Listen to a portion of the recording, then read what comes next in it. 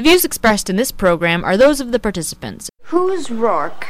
What system are they talking about, and what test? Don't forget the vote. We should get our hands on every available record of every vote taken by Harrington's committee over the past 6 months. Already on it. Gotta be something big. Congressmen do not sell out for less than big. I ran Rourke, name and picture, through every program the Daily Planet has access to. The man's a ghost. What about Apocalypse Consulting? No bank accounts or transactions I can trace. Apocalypse moved in a couple of months ago, paid off a 5-year lease on the offices in advance.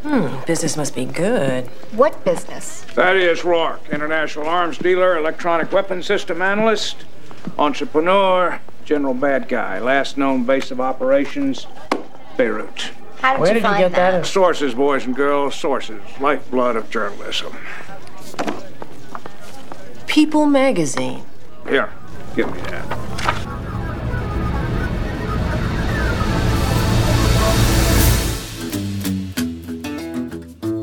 Welcome, everyone. It is Thursday, October 11th, 2018. I'm Bob Metz, and this is Just Right, broadcasting around the world and online. Join us for an hour of discussion that's not right-wing, it's just right. Fade into color, and color into black and white. Under the bedclothes, everything will be alright. Thank God that there is such a thing as the internet, because if there was no such thing, we would not know what was going on in the news these days. But today I'm more interested in the backdrop of all of these events, and in particular the Brett Kavanaugh Supreme Court appointment, and, of course, the environment in which all this is being discussed and conducted. As soon as I remind you that you can write us at feedback@justrightmedia.org, subscribe to Just Right on iTunes, and follow us on SoundCloud, hear us on WBCQ and Channel 292 Shortwave, visit us at www.justrightmedia.org, where you can access all of Just Right's social media links and, of course, all of our archived broadcasts. That's why we do this, for you. Now here we are, we're facing a near intellectual, moral, and ethical collapse of the mainstream media, quite frankly. I'm disgusted with them.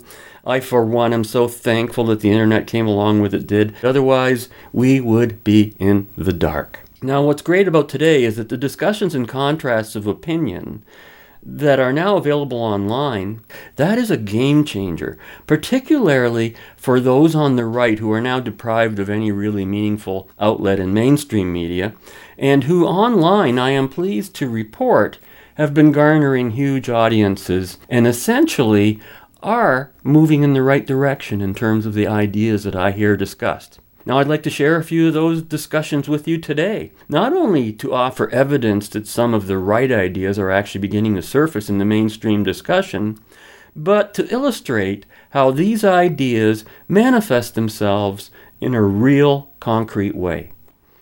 Over the balance of our show today, we'll be hearing from several online bloggers and commentators, including Dinesh D'Souza, Gad Saad, Owen Benjamin, Ben Shapiro, on issues involving white privilege, sexual inequality, #MeToo fascism, the Supreme Court appointment of Brett Kavanaugh, and, oh my Lord, worse, Jordan Peterson's finally jumping off the philosophical cliff with his very ill-considered tweet about Brett Kavanaugh's appointment. If you really want to know what matters when it comes to the news, it's not the news itself per se, because all news events come and go with the speed of the event itself. What always matters is what people think about the news, their opinions, and how that will affect their future decisions in life. So thankfully, we no longer have to depend upon a media that has been ever increasingly exposed as not the fourth estate we had come to rely on. And more than the news, we can now, at the click of a button, access a steady diet of what people do think about the news and world events, which opens a portal not only to the news but to the ideas of other people that may very well end up affecting your own life and your own choices in that life, more than the news itself. Remember, the news that eventually shapes the record of mankind's history is always a consequence of the prevalent thoughts and philosophy of the times. So get ready to hold on to your hats as we kick off today's discussion with a very significant moral and ethical issue, one that strikes at the very heart of almost all leftist philosophy and that concerns the very moral premise that was illustrated by the real-life news story I'll be bringing to your attention when we return. I never thought I'd ever get to see such a literal example of it. Now, from a December 10th, 2015 public discussion held at Amherst College and featuring the awesome Dinesh D'Souza, confronting a freshman college student about that student's virtue signaling about his own white privilege. This one's a keeper, I gotta tell you. As lengthy as the following exchange is as we've presented it here, the original was much longer. I've reduced the conversation to the essential intelligible arguments that surfaced. And by the way, this is a conversation that really should never have even been possible. Were it not for the acceptance of collectivist irrationality, some of the weird things we'll even talk about, the entire premise of the discussion was a bit insane, if you ask me. See if you can guess why I would say that as we all listen in to this. When I think of your example about an individual who works as a janitor and sees people dining in a beautiful cafe walking home from work, I want to ask you, do you think any of that indignation, given certain circumstances, might actually be justified simply because there have been systematic blocks in people's way throughout American history, not ending with slavery, not ending with the Jim Crow laws, not ending, some would say even today, we still have housing discrimination. All of which is to say, you found that during the Cold War era, there was a massive boom in the white middle class's prosperity, and you just didn't have that among African Americans, not because they weren't meritorious, but because they were discriminated against. So, let me ask, you know, we're in a very smart college. It's worth pursuing a discussion on these points. So there are Americans whose present benefits are due to past advantage. By the way, this past advantage, which is often assumed to continue with the white man, actually goes all the way back to the beginning. The American Indians who were here first, right, had a huge advantage. We presume that they owned the whole country. Now, by the way, let's pause for a moment. How do you get to own a country? If you have Cain and Abel is a shepherd, and Cain is a farmer, and Cain says, okay, I'm not going to put a fence around the whole world. I own it, because I'm the only guy here. You're a shepherd. And my descendants will now inherit the earth, and anybody who shows up is a usurper. Rousseau says that the first guy who puts up a fence and claims he owns something is a con man. So the American Indians came. They happened to be first. They came in a bunch of tribes. The Navajos who got the land took it from the Hopi or the Pueblo. Their law of the jungle was conquest. That's how they got the land. There's a big fight about the Black Hills that I cover in the film. The Sioux who got the Black Hills took it from the Cheyenne. So when we say, oh, give us the land back, are you going to turn around and give it back to the Cheyenne? Oh, no. It's ours. Really? How come you own it forever now? So what I'm getting at here is history is very complicated. Let me give you an example of India so we can look at this at the level of theory. Okay? India was invaded by the British, and earlier by the Afghans, and the Persians, and the Mongols. So you have all these successive invasions, right?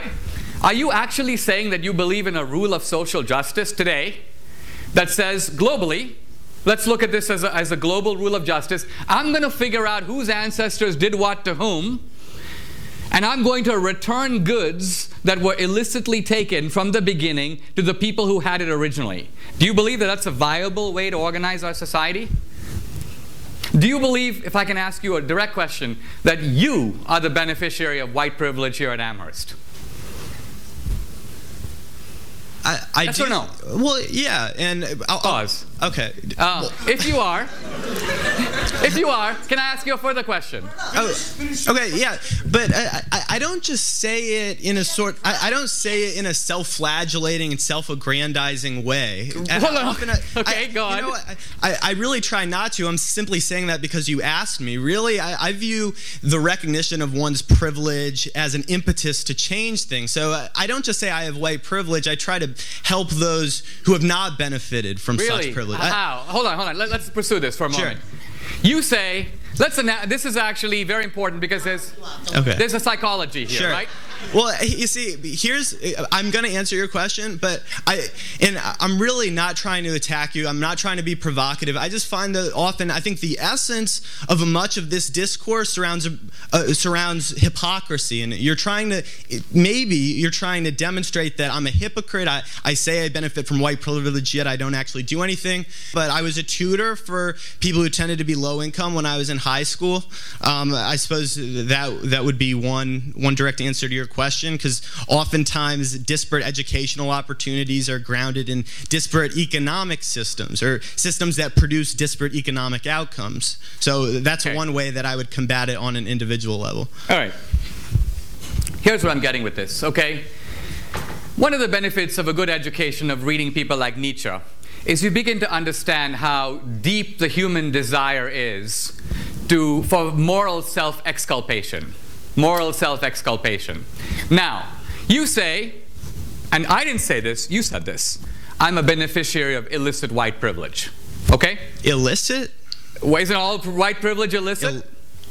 Is it deserved? Well, in this current system, there is legality. Illicit means immoral.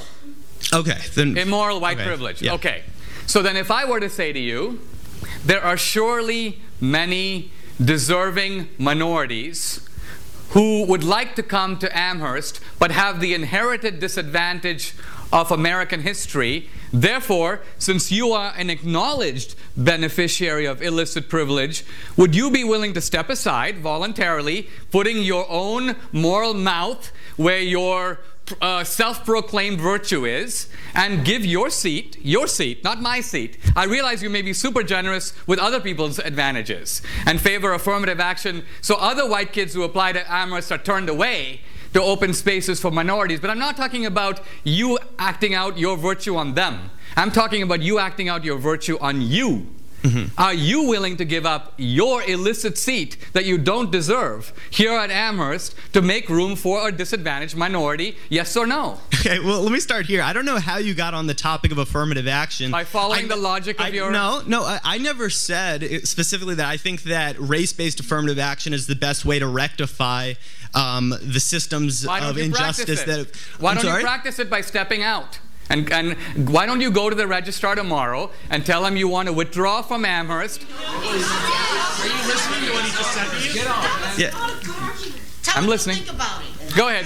Okay, well, look, I'm only continuing to engage because you continue to engage with me, and I do want to hear other people's questions. But in response to that, again, what you're trying to demonstrate is that everyone's hypocritical. As someone once said, that we're all dirty up to our arms, right?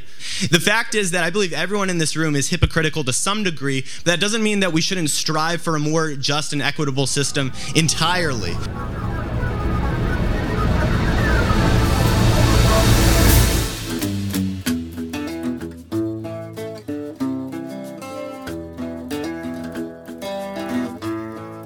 At the same time, I think everyone needs to survive, and that we understand that we exist in an imperfect system, and that we have to conduct our business in such a way as to not only adhere to our moral standards, but to the standards imposed upon us by the system in which we live. And I think that we have to be generous to people in their efforts to not be hypocritical and to do their best, but I don't think that we should totally throw away the idea that we shouldn't have those standards at all. The core of the American system, this will actually answers your question directly, is that what do we do about the conquest ethic of the past? And here there are two options. One option is we establish equal rights under the law. That was the solution of the civil rights movement, that we have had race-based discrimination, we've had racial hierarchy. Let's stop. Let's treat people according to the color of this, according to the content of their character. Equal rights under the law. Equal rights under the law. The other option, which you're defending, is you could essentially call it, let's correct for history. Let's correct for history. Let's try to find out who are the people in possession of stolen goods, and let's return it. Now, the first thing I'm trying to say is, this is a hugely controversial principle because it actually involves wrecking the freedom of a free society. You basically have to put it frankly, if we were to carry that out, go into people's homes and take their stuff. Take their furniture, take their cars. You don't seem to have even the guts to do that. You don't have the moral self-confidence to do it yourself.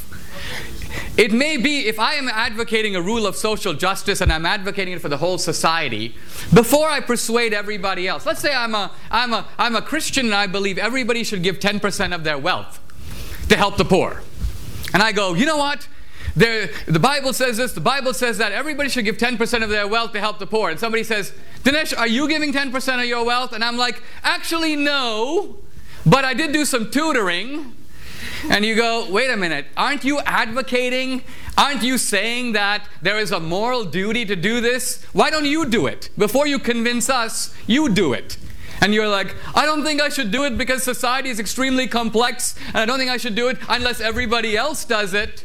No, either you believe in it and you do it. Once you've done it, you might impress us. And then you might convince the rest of us that our wealth is also ill-gotten. But you can't do it. And I'm not trying to indict everybody of hypocrisy, only you. Because you're the one who said, I'm the beneficiary of illicit privilege. So you're a really good starting point, because I'm asking, if you're in possession of stolen goods, why aren't you willing to return them? So that's why fundamentally I see your charity. You know, during the Civil War, there was a guy who goes, I'm very happy to give, I've given 3 cousins to the war and I'm ready to sacrifice my wife's brother. That's basically your ethics. You're willing to have social justice if other people pay, but you're not willing to pay.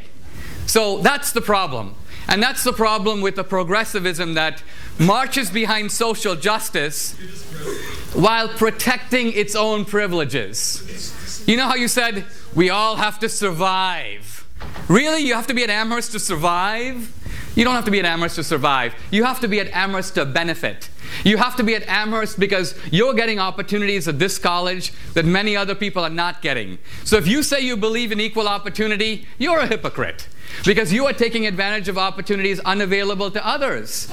But for you, this hypocrisy is fully justified because you are militating on behalf of the poor. But if you are against privilege, this college is privilege. So there's a glaring hypocrisy, and you will never turn your moral mirror on yourself to say, what am I doing about it? That's my point. For you, society should act before you do, to enforce your moral code.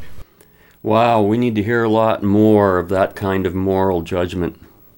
You know, Ayn Rand used to always say, always pronounce moral judgment when it is appropriate to do so, and it certainly was in this case. By pronouncing moral judgment, you are defining what is moral and what is not moral. So let's be clear about just what those immoralities are. First, there's the immorality of even using the term white privilege. I mean, the fact that the word white privilege is even being used in common language should be offensive to everyone. White privilege is the left's way of saying Western values. You know, freedom, responsibility, individual rights. And now the term has been turned into a racist concept by racists. That term white privilege is so offensive to me that every time I hear it, it's exactly the same thing to me as hearing the N-word constantly yelled at me. It is so racist as to defy any reason as to why any non-racist would ever use it. The people who use it, irrespective of culture, creed, or skin color, are all completely racist in doing so. Shame on you all if you're using that term. And here's the kicker. It's not white people that they are being racist towards in using that very term, but they're being racist towards the very so-called minority groups that they're virtue signaling about.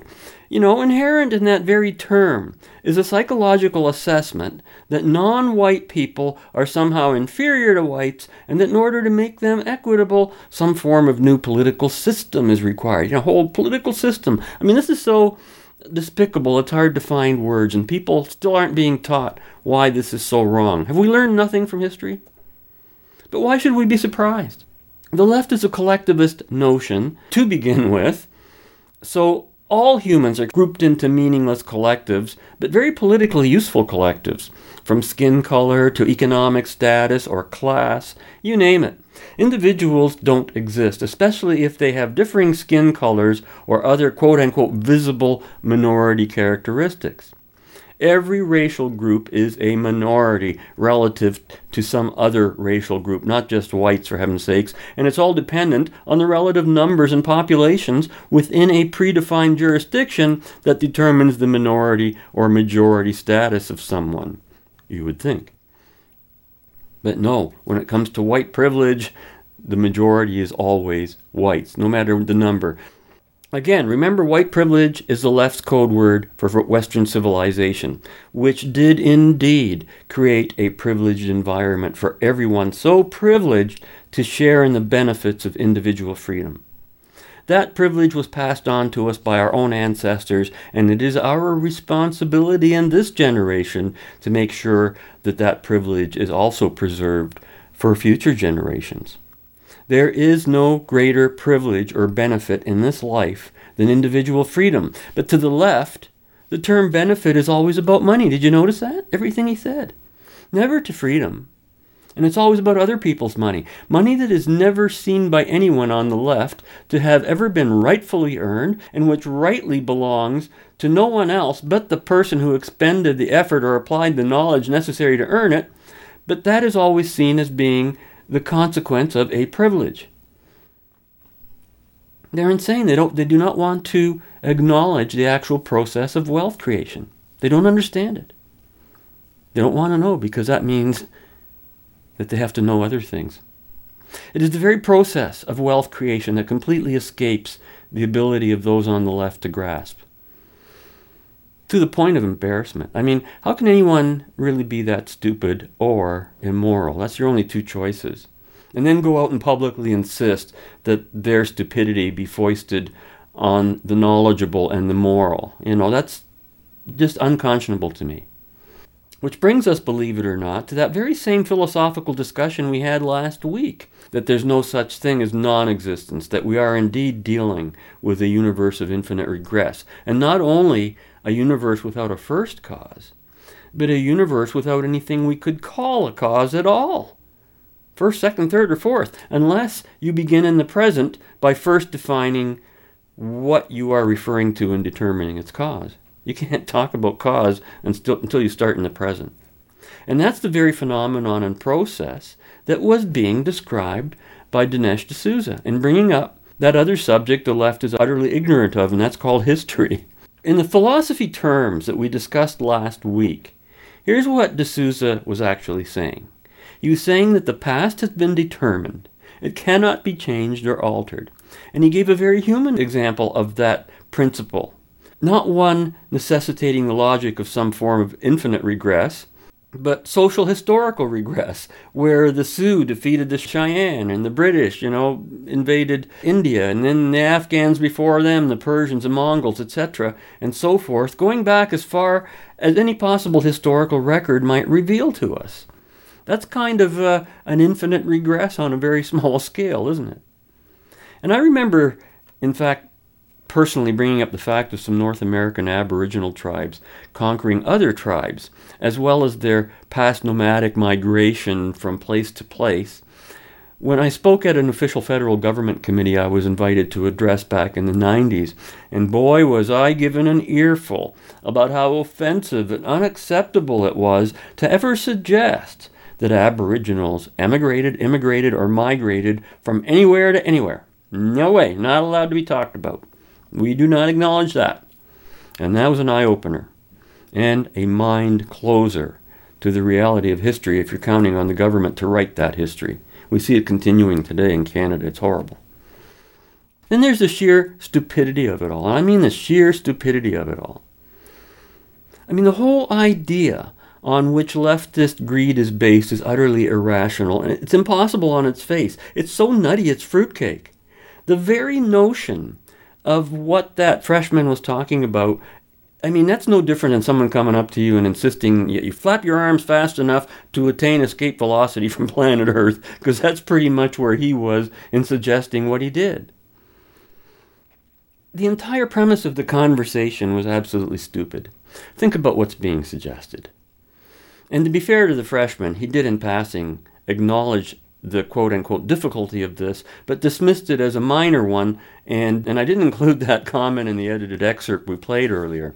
But that concerned the quote-unquote difficulty involved in tracing who owned what in history and when, going into the past to try to correct history, as if such a thing is even possible in any way except on a fantasy show like The Twilight Zone. That's how detached from reality the question asked by the freshman was. They're dead, Jim. They're all dead. I mean, all the people in the past no longer exist. Even their countries no longer exist. Their cultures no longer exist. Their wealth no longer exists. Wealth and its measure of value changes from microsecond to microsecond, for heaven's sakes. The poorest person today in North America lives better than the royals of the past, who didn't even have running water or toilets to pee and poo in, for heaven's sakes. Wow. Mankind escaped from that misery with the discovery of freedom and capitalism. For anyone who's looking for, an ultimate cause of something.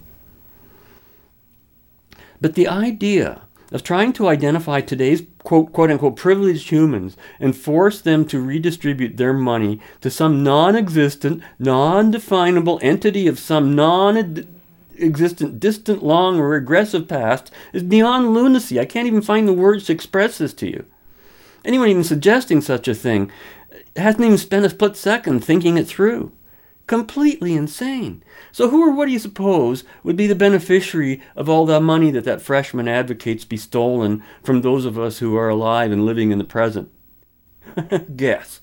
Of course, the state, the government. Back to the old redistributed wealth confiscation scheme. Politics as usual. More injustice, more inequity, and what is called identity politics. Identity politics is just another one of those terms that should be considered no different than the N-word. Identity politics means racist politics, plain and simple. Not contestable. It's racist. And of course there's a hypocrisy of the whole thing. The freshman we just heard insisted that D'Souza was trying to accuse him of hypocrisy. But D'Souza didn't have to demonstrate that freshman's hypocrisy. He was doing that himself, loud and clear. And D'Souza was totally right. He properly singled him out as being the sole hypocrite in the crowd, because he admitted that he was one, that he was, this white privileged person, and he's not going to follow through on his own stated morality. And what does he do? Instead of, he wants to bring everybody down in the crowd to his unprincipled level of thinking. Outrageous. It would never have occurred to him that there are many people who are not hypocritical when practicing their morality. They do exist, But that's outside his thought process. I know people like that, lots of them, and they don't necessarily agree with me. So if your philosophy, quote-unquote, as such, requires you to be a hypocrite, then one of two things needs changing. Either you practice what you preach, or you change your way of thinking so as to reflect and not oppose the reality you've encountered. That means letting go of this moral self-righteousness, which is often the only thing that motivates such people. That's why they're there. They don't understand anything else. It's all about them. Now, D'Souza was encouraging the freshman to follow through on his stated moral premise, but don't think for a minute that he was doing that because he thought that anything good might arise from such an act of altruistic self-sacrifice. So what do you suppose might happen if somebody actually did do what D'Souza suggested? To step aside for some disadvantaged by white privilege minority. Well, here it comes. Believe it or not, Some moron here in London, Ontario, actually did do that in a despicable act of virtue signaling that turned out to be, though most might disagree with me, to be the most immoral act that has harmed a great many people in numerous ways that I've ever seen trumpeted on the front page of a newspaper. Headline, get this. It actually happened. Candidate quits in favor of female rival. Appeared in the October 4th London Free Press, written by Megan Stacey, with the subheading, Rod Morley said events in the U.S. inspired him to do something about gender power imbalance. Wow. Listen to this. Quote, a wide-open race in Ward 13 shrunk Wednesday as Rod Morley dropped out to endorse Ariel Kayabaga, the only woman running. The 27-year-old Kayabaga was visibly shocked by the announcement, which Morley made during the opening statements of a ward debate at Wolf Performance Hall. I have reminded you why my presence on this stage is unusual, but a good move for London, an emotional Kayabaga said during her opening statement, seconds after Morley announced his move and left the stage. Morley said he wanted to play a part in building a more equitable political system. right out of the playbook. That's exactly what the freshman was saying. Quote, the stark image of Christine Blasey Ford facing off against an older, all-male panel of Republicans as she testified against Donald Trump's Supreme Court nominee, Brett Kavanaugh, helped inspire his decision, Morley said. I've heard of many women who have gone through more than they ever should have. The power balance is wrong right now. I want to do something about that, he said. 7 candidates remain in the hunt for the seat left open by one-term councillor Tanya Park, who is running for mayor. Kayabaga, who came to London as a refugee, is the lone woman and only visible minority candidate running in Ward 13. She told the crowd about the ways London has shaped her life. The city has taught me English and given me a passion for politics, she said. I also care about building a city where my son Noah can live, work, and feel comfortable. All candidates spoke about diversity at several points during the 90-minute debate, answering questions about Indigenous development, gender-based violence, and community inclusion, end quote. Well, if after having heard both Dinesh D'Souza and the content of the London Free Press report, you can't connect the dots between those two events, well, allow me to be your guide. Look, the paper reports that Kayabaga was visibly shocked, but I know that if that had happened to me, if some other candidate stepped down on my behalf for the reasons cited here, I would have been profoundly embarrassed and humiliated. I'm sorry. Are you kidding me? That was not a very nice thing to do. And if you really did it for the reasons cited, then you should have done it privately, not announced it on a political stage and then withdrawn from the election without presenting us with your immoral virtue signaling. We didn't need that. That was both obscene and offensive. But of course, in today's intellectual climate of racism, sexism, and every groupism there is except the individual, insults and moral condescension of this sort help to mold the victim culture of entitlement by the left. You know, quote, Morley said he wanted to play a part in building a more equitable political system and talked about the whole Ford thing and everything to do with Trump and all that, you know. Think about that for a minute. What an insult to Londoners. This wacko has made his decision directly affecting local municipal politics in London on the evil and false accusations of the left against Brett Kavanaugh. Have you ever heard of anything more stupid than that? It is so false and contrived that all I can say with any respect to Mr. Morley is, shame on you, sir. It's very unlikely that anyone will do to Morley what D'Souza did to the freshman who merely suggested doing what Morley did. Look at the moral and intellectual vacuum in which this entire ward election is being discussed. Diversity, Indigenous development, gender-based violence, and community inclusion. Beyond basic costs of policing, these are not municipal issues. We pay property taxes for municipal government, and the ownership of anyone's home should never be dependent upon any sort of fascist and racist policies of left-wing politicians. Even more glaring is Morley's BS about how the power balance is wrong right now, reflecting a sexist bias in favor of women, when in fact the real documentable power balance between men and women is highly in favor of the women, but nobody cares about that. Even more glaring, given the supposed power imbalance, is that former councillor for that same ward, Tanya Park, was a woman, an extreme socialist from everything I've heard about her, and that she vacated her seat voluntarily, not to give it up for some other disadvantaged individual, so disadvantaged that they have the time to run for office, but to run for mayor of the City of London, which itself has had, a long history of passing the threshold of having women mayors in the past. But all this reality doesn't matter to the left. What matters is their virtue signaling. Isn't that so clear? A signal that, when translated, means that there's no virtue to be found here, but something more sinister. So, on this side of our upcoming bumper, Gad Saad wraps up the discussion on sex inequity, which was raised by Morley, citing statistics from the university environment in which he works.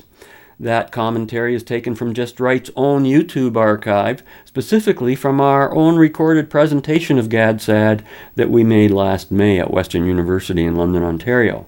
On the returning side of the bumper, it's Gad Saad again, this time from his own personal commentary of October 6th, and immediately following Gad, we hear from Owen Benjamin from his personal commentary on October 5th, both of them reacting to the very surprising and unexpected response of Professor Jordan Peterson to the appointment of Brett Kavanaugh to the Supreme Court of the United States.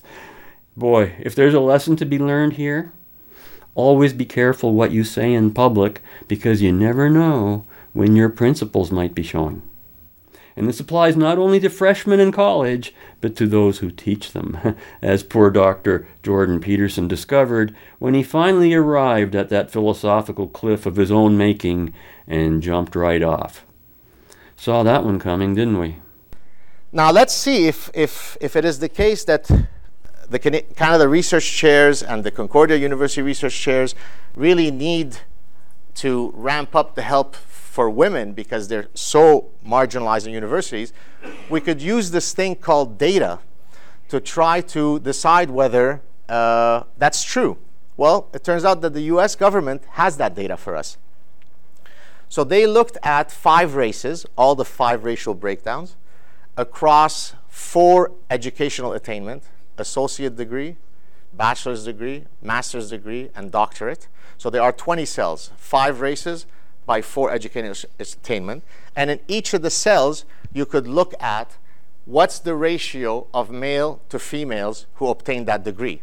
So if the victimology narrative is true, 20 out of 20 cells would have men outnumbering women in those cells.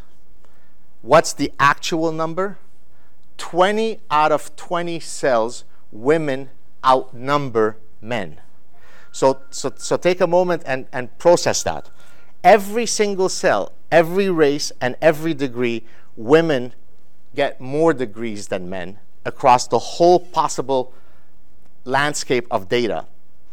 That doesn't get you to question whether we should be having a gender equity program. Well, if we have to have gender equity at this point, it should be the reversed one. Here's the rampant sexism at Canadian medical schools. Women outnumber men now at almost all the schools. So that's why, we need to give them more perks.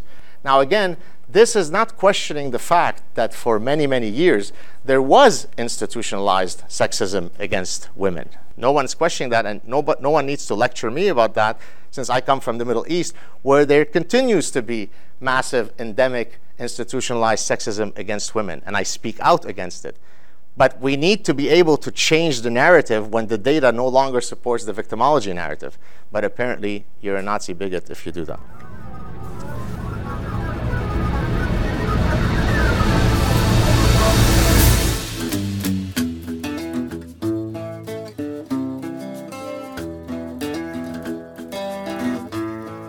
Hi everybody, this is Gad Saad. So it's been a busy few days and I was planning on sitting back and resting a bit. I also think I'm getting a bit of a cough. But then went on Twitter, and as usually happens when you go on Twitter, you face the endless tsunami of lunacy, and in this case, the less than rational source of information was coming from my buddy Jordan Peterson. It is difficult for me to not criticize someone's position simply because I like them, I respect them, and I only say this now as a preface because someone will write, "But bruh, I thought you were friends. But bruh, I thought you had complicity with one another." Yes, there are many things that I appreciate about Jordan, and then there are some positions that we disagree on. Here is one of them. So several people that run in our circle have been saying the perfectly incorrect things regarding the Brett Kavanaugh matter. And so at one point, Jordan tweets the following: "If confirmed, Kavanaugh should step down." Nice. To which I responded, "I must strongly disagree with my man Jordan Peterson on this one. Step down on which grounds?" It really amazes me, just at its face value, that he would take this position. Step down because of what? He's been convicted of nothing. He's been shown to have done nothing wrong. There's not a single piece of corroborated evidence that suggests that he's done anything wrong. But what is more incredible is that both Jordan and I, but luckily for me and maybe less so for him, we've been the recipients of a lot of unwarranted attacks.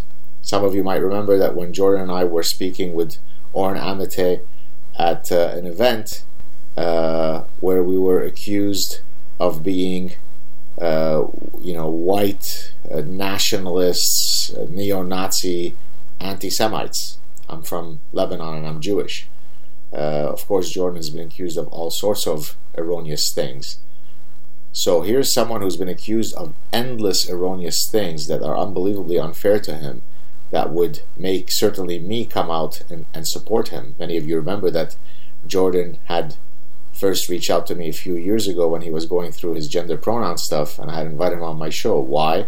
Because I thought that he was taking a principled stand on this matter, and no other academics were coming to his defense, and so I was more than happy to defend him. And then, of course, we then developed a friendship, and we appeared in some events together, and so on and so forth. And since he's, of course, become very prominent, and that's wonderful.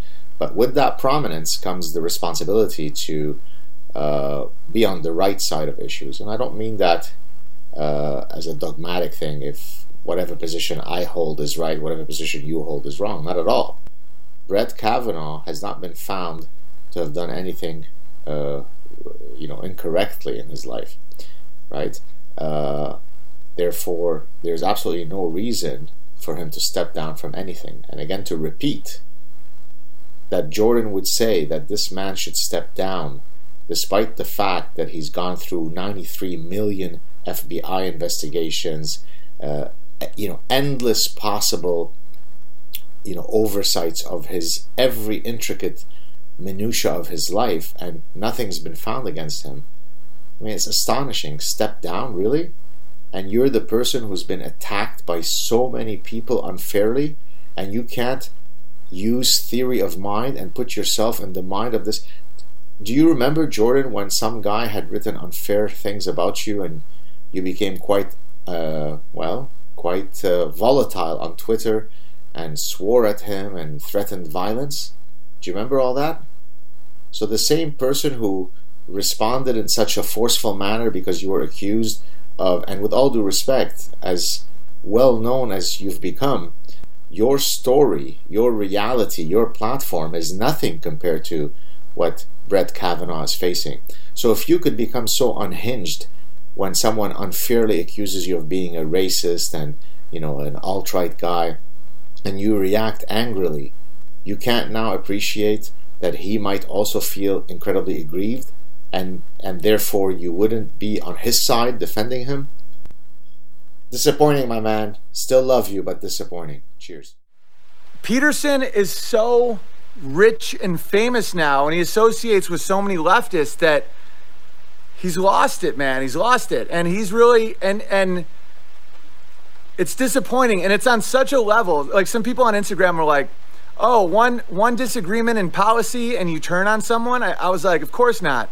This is a fundamental issue of how you see the world. Like, I'm not blind. And this isn't a condemnation. I pray for him. They get Jordan Peterson to have millions of rabid fans, and Sam Harris. Everyone believes he's this intellectual, scientific man of reason, and right, go against American due process, ruin a man's life because of false allegations with no credibility to an accuser and no corroboration and no facts whatsoever, undercutting the very nature of America. The fact the intellectual dark web just clicked into place with this bullshit is unbelievable. How do you guys feel about all this? My criticism of JBP is he said he ran for governor, he'd be the Liberal Party. I think JBP doesn't understand the cultural weight of the Kavanaugh thing. Now, he understands, and this is when I got more angry about Peterson. At first, I was like, I love you, buddy, but you got this one wrong. You're in the belly of the beast. Then he retweeted himself and made it more vague. He was like, well, it's complicated, and it depends what you mean by rape. And I'm like, oh, man, I would have respected it more if he was just wrong. I'd be like, ah, silly Canadian. He knows what he's doing. He wants to maintain his audience and try to confuse people by being like, it depends on what you mean by justice. Go on Peterson's Twitter, check it out. And Ben Shapiro, man, he comes through in a clutch sometimes. He stepped up and was like, I love you, Jordan, but this is total bullshit. You are listening to Just Right, broadcasting around the world and online. Now, I don't really have a lot to add to what we've already just heard, except for this indirect observation. Notice what we just heard, and from who and about who. There you have Gad Saad identifies as an atheist.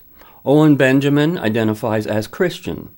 Ben Shapiro identifies as Orthodox Jew, and yet they all agree on the fundamental moral and ethical principle involved.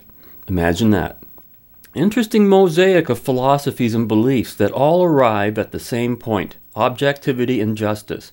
And I mention this in passing because we'll be hearing a bit more about this particular philosophical alignment from Ben Shapiro in a few moments. But something sinister about Peterson is beginning to emerge. A pattern that is not just isolated to this single event or to this incident concerning Brett Kavanaugh. I mean, if I wanted to be a bit sarcastic about it, I'm tempted to ask, has the politics of Jordan Peterson suddenly become transgendered, or perhaps more accurately, trans-politicized? Did he move from his seemingly principled polarity on the right to the left? No, he's always been exactly where he is now. We've already had a bit of fun on past broadcasts deconstructing how Jordan Peterson is a bit of a train wreck when he talks about right and left, creating more confusion than clarity. He sees the right and left as some kind of balancing forces related to the disenfranchised on one side versus the rigidity of some form of conservatism or something on the right, not related directly to ideology or ideas, where in fact one should never balance good with evil. Yet that's what he's doing, because that's what left and right fundamentally represent. Peterson believes there's a middle of the road or center position between left and right, and that there should be some kind of balance there. So, in adopting his principled stance, he always takes the middle of the road, the centrist position that begins to invalidate his principles. Remember, as established on past shows, there is no center, and anyone who thinks he's on it is drifting leftward, if not already there. To wit, Peterson also recently analyzed a U.S. Democratic Party ad, complimenting it for appealing to more average people and expressing less extreme political values. And he totally swallowed every drop of their lying Kool-Aid, as if he was oblivious to that party's history, nature, and intentions, which is to move America to the extreme left. Always has been, always will be. There's nothing new polarized here. He thinks they're moving to some kind of center. No, they're sitting on the left. Never will move there. They've been there since day one. The party of racism and Ku Klux Klan and all that stuff, remember? That didn't go away. Peterson's always avoiding any efforts to polarize his position, which is strange because the issues that concern him are already polarized, and this applies to his metaphysics as well. We talked about it. His meanderings about left and right are not so much different sounding than his rambling and all-inclusive of anything definition of God. And he wants to be on the middle of the road on that issue too. Imagine that. I mean, I behave as if God existed. How non-committal to a black and white yes or no, left or right question can you be? Centrist? No. Sinister. Now, let's move on to my next exhibit of someone I'm very pleased to see is doing well in terms of reaching a wide audience online. Someone I truly consider to be a principled intellect. He's awesome. His name is Ben Shapiro, and here he is from a Q&A session at the University of Connecticut earlier this year, January 24th, to be precise. Now, just as a reminder, we want to have people who disagree with Ben. You guys can come skip the line. Yeah, just raise your hand. Hi. No cheating. Yeah, I disagree with you. Perfect.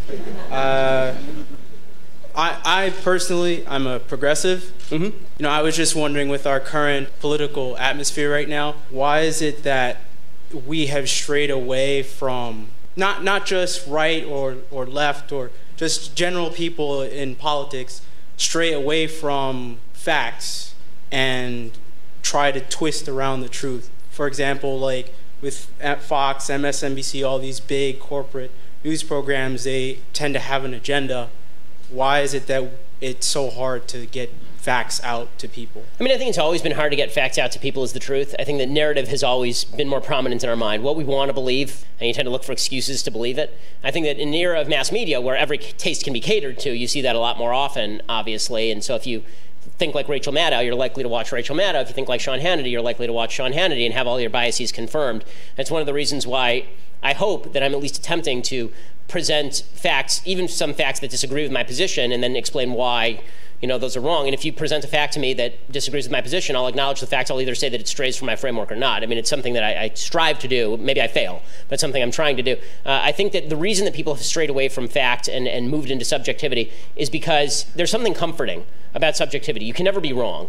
The thing about facts is that somebody can prove you wrong. It's uncomfortable to be out there on the limb all the time waiting for somebody to saw it off behind you, right? Doing what I do, it's a lot of fun. I mean, I love what I do for a living, but I will also say that there is a constant feeling of, am I right? And when somebody says you're wrong, if you're a good person, you think, well, maybe I am wrong. Let me examine that more. And it's uncomfortable to feel like you're wrong. Every time you feel like you're wrong, it means that you have to examine your presuppositions and think about whether you're saying the right things. And so I take criticism seriously, or at least I try to. And I think that's a hard thing to do, and especially in an era where we have been told that there's a virtue to being offended, that you being offended is a substitute for you learning something, that if you don't like what I'm saying, then you being offended is enough for you to just dismiss it out of hand. You don't have to go home and do any research. That's made things very convenient for people, particularly everybody's into virtue signaling now. It's very easy. This is why you see these kind of tsunamis that start where people will call Steven Pinker a racist. Right? I mean, Steven Pinker is a lefty. Steven Pinker only says that there are differences in biology between men and women, for example. Or he'll say things like I've said, that there are different crime rates in particular communities. And then he'll get blasted for this as supposedly upholding alt-right views. That's because people want to believe that those facts are not right, and so they will blame his motivation and then attribute to him a motivation that he doesn't like. So if we can refrain from questioning each other's motivation and go to maybe where we go wrong in logic, then maybe we can have a conversation. This, by the way, is one of the reasons why, even though I'm an Orthodox Jew, I never cite the Bible in defense of my positions, because I know that a lot of people don't believe in the Bible, so we can't have a conversation on common ground here.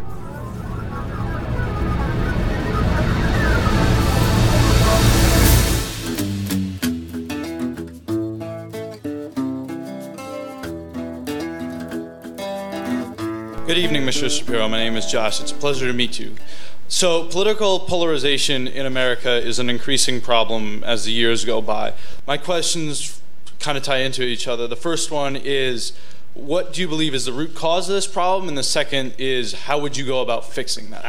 great question. So, I think that the root cause of the political divisions in American society and Western civilization more broadly is that there is a telos-shaped hole in our heart that is now being filled with tribalism. So that's a very complicated way of saying that telos means purpose for those who are not philosophy students. In the Aristotelian and Platonic view, the way that you derive your value as a human being is by acting in accordance with nature's law, essentially. That if you look at the universe, what you see is that man is a creature of reason.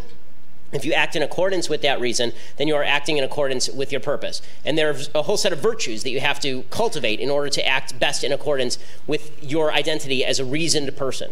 And Aristotle recommends these. Judeo-Christian values seem to mirror these pretty strongly, which is why for basically the entire medieval scholastic period, there was a great identity between Aristotelian thought and Judeo-Christian values. And that carried forward all the way through most of the Enlightenment, actually, despite some pushback to the contrary. The American founding was based on this essential idea that every right has a corresponding duty, that you have a purpose in the universe that is laid forth on a religious level by your religious community, by the Bible, and on a reasonable level by a universe that requires certain things of you under natural law, right? This is what the founders talked about when they talked about natural law. I think all of that's been lost. I think it's been systematically undermined by 200 years of philosophy that says that God does not exist, the Bible is a fraud, that you cannot get to ought from is, right? The David Hume distinction that just because the universe is a certain way doesn't mean that's how you ought to be. And once you do that, and you say to everybody, make your own purpose, it turns out people are not good at making their own purpose. When people try to make their own purpose, they end up usually at hedonism or at self-interest, or at the triumph of the will, or at the idea that if we shape together as a community, then we can create utopia together. And you've seen all of those things happen in the 20th century. I think now the most common area in which people are finding fulfillment is tribalism. Because our sense of community has broken down so much, because religious communities have declined, people don't see each other as neighbors or friends anymore. We look at the United States and we don't see a set of common principles that we all hold to. I mean, this is a perfect example tonight. We need probably dozens of security members just for me to talk. We don't have the same set of values anymore.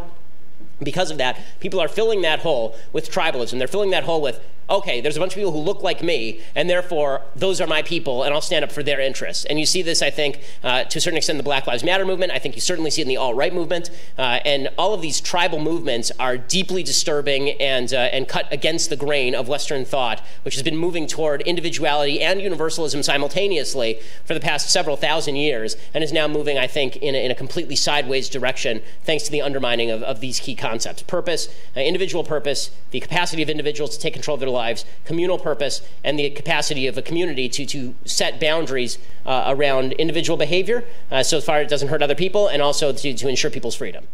Kind of hard to argue with that, isn't it? I only heard that exchange for the first time a few days ago, and I was struck by Shapiro's observation that practically summarized the entire content of our last two broadcasts. It's when he talked about how, in the Aristotelian and Platonic view, the way you derive your values is by acting in accordance with nature's laws. If you look at the universe, you see that man is a creature of reason. If you act in accordance with reason, then you are acting in accordance with your purpose. This leads to a whole set of virtues to cultivate as a reasoned person. Shapiro is also quite correct in observing that facts and truth have always been difficult to get out. The self-identified progressive who lamented all of the lies and misinformation and polarization in the media was largely criticizing progressivism itself. Remember, all facts are true, but facts alone are not truth. Facts are often used to destroy the truth because all truths depend upon a narrative, the story that explains the facts in a meaningful and truthful way. Place the facts in a context where they do not belong, and the truth suddenly disappears, doesn't it? And finally, our good old friend, polarization, which also is nothing new, but is permanent and eternal. The polarization that everyone fears has always been with us, but has now become unavoidably visible. And we have found ourselves all polarized on the left pole, where intolerance, collectivism, and tribalism all reside. They're all there. The left is where all conflict and horror occurs. There is no tribalistic conflict on the right or with the right, since the right is based on individualism and freedom. Polar opposites. And the good will always be polarized on the one side, while the evil will be polarized on the other. And I'm in favor of polarization, the process of identifying the good from the evil, which is what everybody wants to avoid, right? Well, not everybody, just those on the side of evil. Whether out of ignorance or out of intent, makes no difference. The reason we found ourselves polarized and stuck on the left pole today like a piece of metal held by a magnet is because of all the appeasers and avoiders of polarization who attempted to sit in this non-existent center and in so doing unleashed the evil of the left upon the rest of us by compromise. I'm happy to report that our views are as polarized as possible, and we think that's the right way to be. We're just right, and that's exactly the pole to which our views are anchored. So, join us again next week when we will continue our journey in the right direction, and until then, be right, stay right, do right, act right, think right, and be right back here. We'll see you then. Fade into color, and color into black and white. Under the bedclothes, everything will be alright. Oh, been lots of topical stuff in the news, hasn't there?